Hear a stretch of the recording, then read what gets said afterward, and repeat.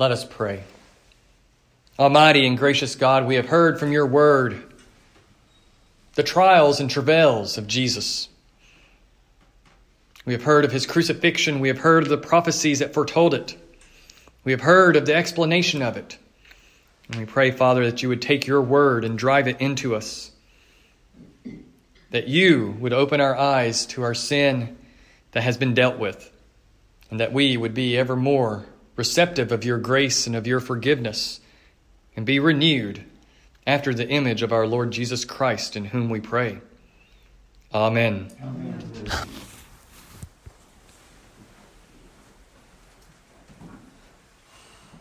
All we like sheep have gone astray.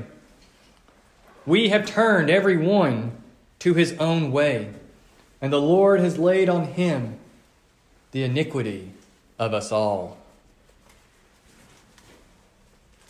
That sums up everything, doesn't it? That sums up everything about the gospel that we have heard this night. That sums up everything that we have heard for these many weeks through Lent. For some of us, for the many years that we have known Jesus. All we like sheep have gone astray. We have turned every one to his own way. And the Lord has laid on him the iniquity of us all. It makes me think of over in Judges, where it keeps repeating that every man did what was right in his own eyes, because there was no king. Likewise, we do that which is right in our own eyes. We go our own way. We're like sheep without a shepherd, who just stray and wander into whatever we come across. But yet, in that wandering, in that waywardness, Jesus takes upon himself our sin. God lays upon him all of our sins, all of our waywardness. And he receives it on our behalf. He is afflicted and he is oppressed on account of that. This is what the Lord does for us. Throughout this chapter 53 of Isaiah, the idea of sin or iniquity or transgressions being laid upon this servant, being borne by this servant, occurs no less than 6 times, depending on how you want to count them. It's at least 6 times, if not more, depending on how you want to count them. Do you count bear their iniquities as one of those where it says that it is laid on him the iniquity of us all? He was pierced for our transgressions. He was crushed for our iniquities. Upon him was the chastisement that brought us peace. Statements like that should draw from us joy. Even on this Good Friday, as we think about the crushing death that Jesus experienced upon the cross, we are confronted with the reality of why he did it. He didn't do it to shame us. He didn't do it to cause us to feel guilty. He did it because we are already guilty. He did it to free us from that very guilt. He did it to restore us to himself, to take us away from the sin that we desire, and to give us something that we never knew we desired. Life and salvation and forgiveness in himself. That is what Good Friday is about, a day set aside for us to remember and to recall that historical moment where Jesus is carried, where he walks to the cross and he is placed upon it and he carries our sins upon himself. He bears our chastisement. He bears our transgressions. He bears our iniquities. He bears the sin of us all. That is what Jesus went to the cross to do. Yes, his salvation extends to the whole of creation to redeem it and to restore it. But as creation in the beginning, before the fall, was in some sense ruled over by Adam, and because of Adam, all of creation fell into sin. When Adam ate of the fruit after his wife Eve, all of creation became cursed. All of creation became under the burden of sin because of Adam. Adam brought sin upon creation itself and brought the shame that creation bears. It brought the thorns and the thistles. It brought the struggles, the diseases. All things that are wrong in this world are on account of Adam's sin, and thus Christ has to die for the sins of individuals, for the sins of the people, in order to restore creation. And so our salvation is an individual salvation that comes upon us, that comes to us through Jesus. He is the one who bore our sorrows. He became acquainted with grief on our behalf. The people of his day did not esteem him, for they saw him as nothing more than a sorrowful man. He wasn't fancy, but yet he was the Son of God, the true servant of God, the true Israel, the suffering servant, bearing the struggles and the pains of our sin, culminating upon that cross for us. Culminating upon that cross to receive the judgment that is rightly ours. There he bore our sins in order that we would be restored. Isaiah 53 is a beautiful recounting of that reality, of how he took that all upon himself, that he was cut off, that he was stricken for the transgression of the people, to such a point that he truly died. He was put in a grave with the wicked and with a rich man in his death, although he had done no violence and there was no deceit in his mouth. In all ways, Jesus was perfect. He was the perfect servant, the perfect Israel before the Father. He did all things right. He even resisted Satan in his temptations in the wilderness. He said no to Satan on our behalf, that we might be restored, and throughout his days he bore our griefs. We looked upon him in that strickenness and assumed that he was smitten by God, that he was afflicted by God. But it was out of his great love, out of his zeal to bear our sins, that he was sorrowful. It was out of his zeal that he bore our griefs throughout his days. And we misunderstood. The people all misunderstood what Jesus was about. They could not grasp the reality of what he was doing. And why would he do that? Why would he receive upon himself our iniquities? The Lord laid it upon him. The Lord placed our iniquities upon him. And yet Jesus was oppressed and afflicted through the hands of men. The Romans and the Jews turned against him, as we heard in the Gospel of St. John. We hear of them coming against him, and the high priest leading the people to cry out, "Crucify him, crucify him. Take him away from us. There is no king but Caesar over us." They rejected the suffering servant, for he had to suffer. It was meant for them to reject him, that he would endure their iniquity, that he would bear their iniquities to the cross, that he would die upon that cross in our place, that he would take away the sins of the world. For that is what John the Baptist said that he was, the Lamb of God who takes away the sins of the world.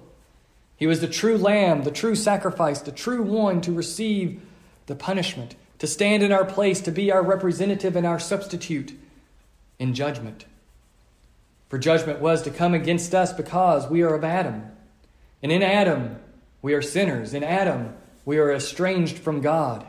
In Adam, we are the enemies and the rebels who fight against God, who go our own ways, who are sheep that have gone astray. But instead of vanquishing and conquering and destroying these sheep, the Lord takes the shepherd and lays the iniquities upon him. The wrongdoings of the sheep are placed upon the shepherd, who is the suffering servant. But Isaiah tells us in verse 10 something glorious and beautiful. It was the will of the Lord to crush him. He has put him to grief. The will of Yahweh himself to crush the suffering servant. It was the will of Yahweh to place our iniquities upon this suffering servant, upon Jesus. Which, if it is the will of Yahweh and Jesus is truly God, that means it was the will of Jesus to receive our punishment. It was the will of Jesus himself to be crushed, that he went to the cross willingly, knowing full well what was going to happen, what would be done to him as he walked all of his days on this earth, knowing that he was ever traveling toward that because it was the will of Yahweh himself. And Jesus is the second person of the Trinity, true God from true God. And therefore it is his very will too to move toward that place of being crushed, to move toward that place of bearing our grief, to let his soul be an offering for guilt, an offering for sin, an offering for all of our trespasses before God, before Yahweh, before the Father. He makes his soul to be an offering. And so therefore, who is the one who makes the offering but the priest in Judaism? It is the priest who makes an offering before Yahweh, before God. And so Jesus is both the sacrifice and the priest who offers, who makes sacrifice. He is both at the same time, offering up his own soul for our guilt, his own soul for our trespasses, his own soul as the sacrifice to take away our sins. And Isaiah tells us that he shall see his offspring, he shall prolong his days. The will of the Lord shall prosper in his hand. And letting his soul and making his soul to be an offering for guilt, Jesus, mysteriously as we come near to him and draw near to him, we in a mysterious way in our union become like children to him. We become ones who spring forth out of him. For his sacrifice creates the church. His sacrifice creates a new people, a new bride. That as Eve was taken from the side of Adam, in a mysterious way, the church is taken out of the side of Jesus when it is pierced, and water and blood come pouring out. We come forth mysteriously on one hand from one perspective as a bride, and yet on another perspective as offspring, for we are children of our mother, the church. The church is greater than the sum of each of us.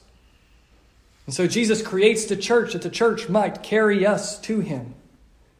He creates the church in his sacrifice in order that we would be shielded and come under this glorious establishment that he has made through his death. We are all made part of the church that we might mysteriously become offspring of the work of Jesus, and that he would look down and be pleased and see his days prolonged through us. And all of this brings him satisfaction. Out of the anguish of his soul he shall see and be satisfied. I can't help but hear those beautiful words later from the epistle to the Hebrews, where it says, "For the joy set before him, he endured the shame of the cross." The shame, the anguish that was placed upon him by bearing our sins. He pushes through it because of the joy, the satisfaction that he sees and will receive on account of what his work will accomplish. His work will bring about the church. His work will bring about a new people of God. People who are fully cleansed and forgiven. People who no longer have to make sacrifices of animals in order to shield themselves from the judgment of God. But with his one sacrifice, all sin is dealt with. Something that bulls and goats could never do. For if they could, there would have ceased to be sacrifices in the Old Testament. But the sacrifices continued on and on and on until Jesus came and became the one true sacrifice, simultaneously becoming the one true high priest for us, offering himself on the altar of the cross. And by offering himself on the altar of that cross, he becomes the King of all. He becomes the King who calls us to himself by forgiveness. He calls us to himself and changes us and renews us because he has taken our sins away, because he has borne them all the way into death itself. It's not just that he bears them upon the cross, but he bears them all the way to death. He carries them with him and dies on our behalf to take away our sins. Over and over, Isaiah comes back to that, saying that he has taken our sins. He shall bear their iniquities, this suffering servant. He pours out his soul to death and was numbered with the transgressors, yet he bore the sin of many and makes intercession for the transgressors. Over and over, it is about the people's iniquities, the people's sins, the people's waywardnesses. Our lawlessness, our breaking of the commandments of God is placed upon him, is carried by him upon that cross where he is offered, where he offers himself. He doesn't passively give up, but he willingly and actively offers himself to the Father to bear our sins, to bear our judgment, to bear the death that we deserve, the death that we are moving toward in ourselves because of sin in us. And so this Good Friday, we look to the cross. Yes, we recognize our guilt. We recognize that it is our sin that has placed him there. Each and every one of us have sinned and placed him upon the cross, yes. But it was the will of Yahweh, the will of God the Father, God the Son, and God the Holy Spirit to crush Jesus. Jesus willingly endures that on our behalf, to take our sin away, in order that we could stand before the Father joyfully in Jesus. He bears our sin in order to bring us joy. He bears our sin and our shame because he knows the joy that will come as the church is established through his death, as the church is established and draws us into itself, into herself, to make us one with Jesus. And so, yes, know that your shame has been taken away. The shame that you continually feel, confess it to the Lord. Confess your guilt before the Father, knowing that Jesus has taken that to himself, that it has been dealt with, and that forgiveness is being poured out upon all of us as we come to Jesus. So let us go to Jesus. Let us come before him and stand before the cross and see how he has taken our sins upon himself and borne our griefs, that we would be redeemed, that we would be saved. And let us dwell on that and receive the reality that he has done it. It is finished by his own words, by his own death. He has put an end to sin and brought forgiveness to us, that no matter what sins we commit after we believe, they are dealt with by Jesus already. And so though it is sad to see the Son of God die upon the cross, he does it joyfully and willingly for us, to redeem us and to bring us to himself. And so turn to him this day and rejoice in the salvation that he has procured through his own death upon the cross for us. In the name of the Father, and the Son, and the Holy Spirit. Amen.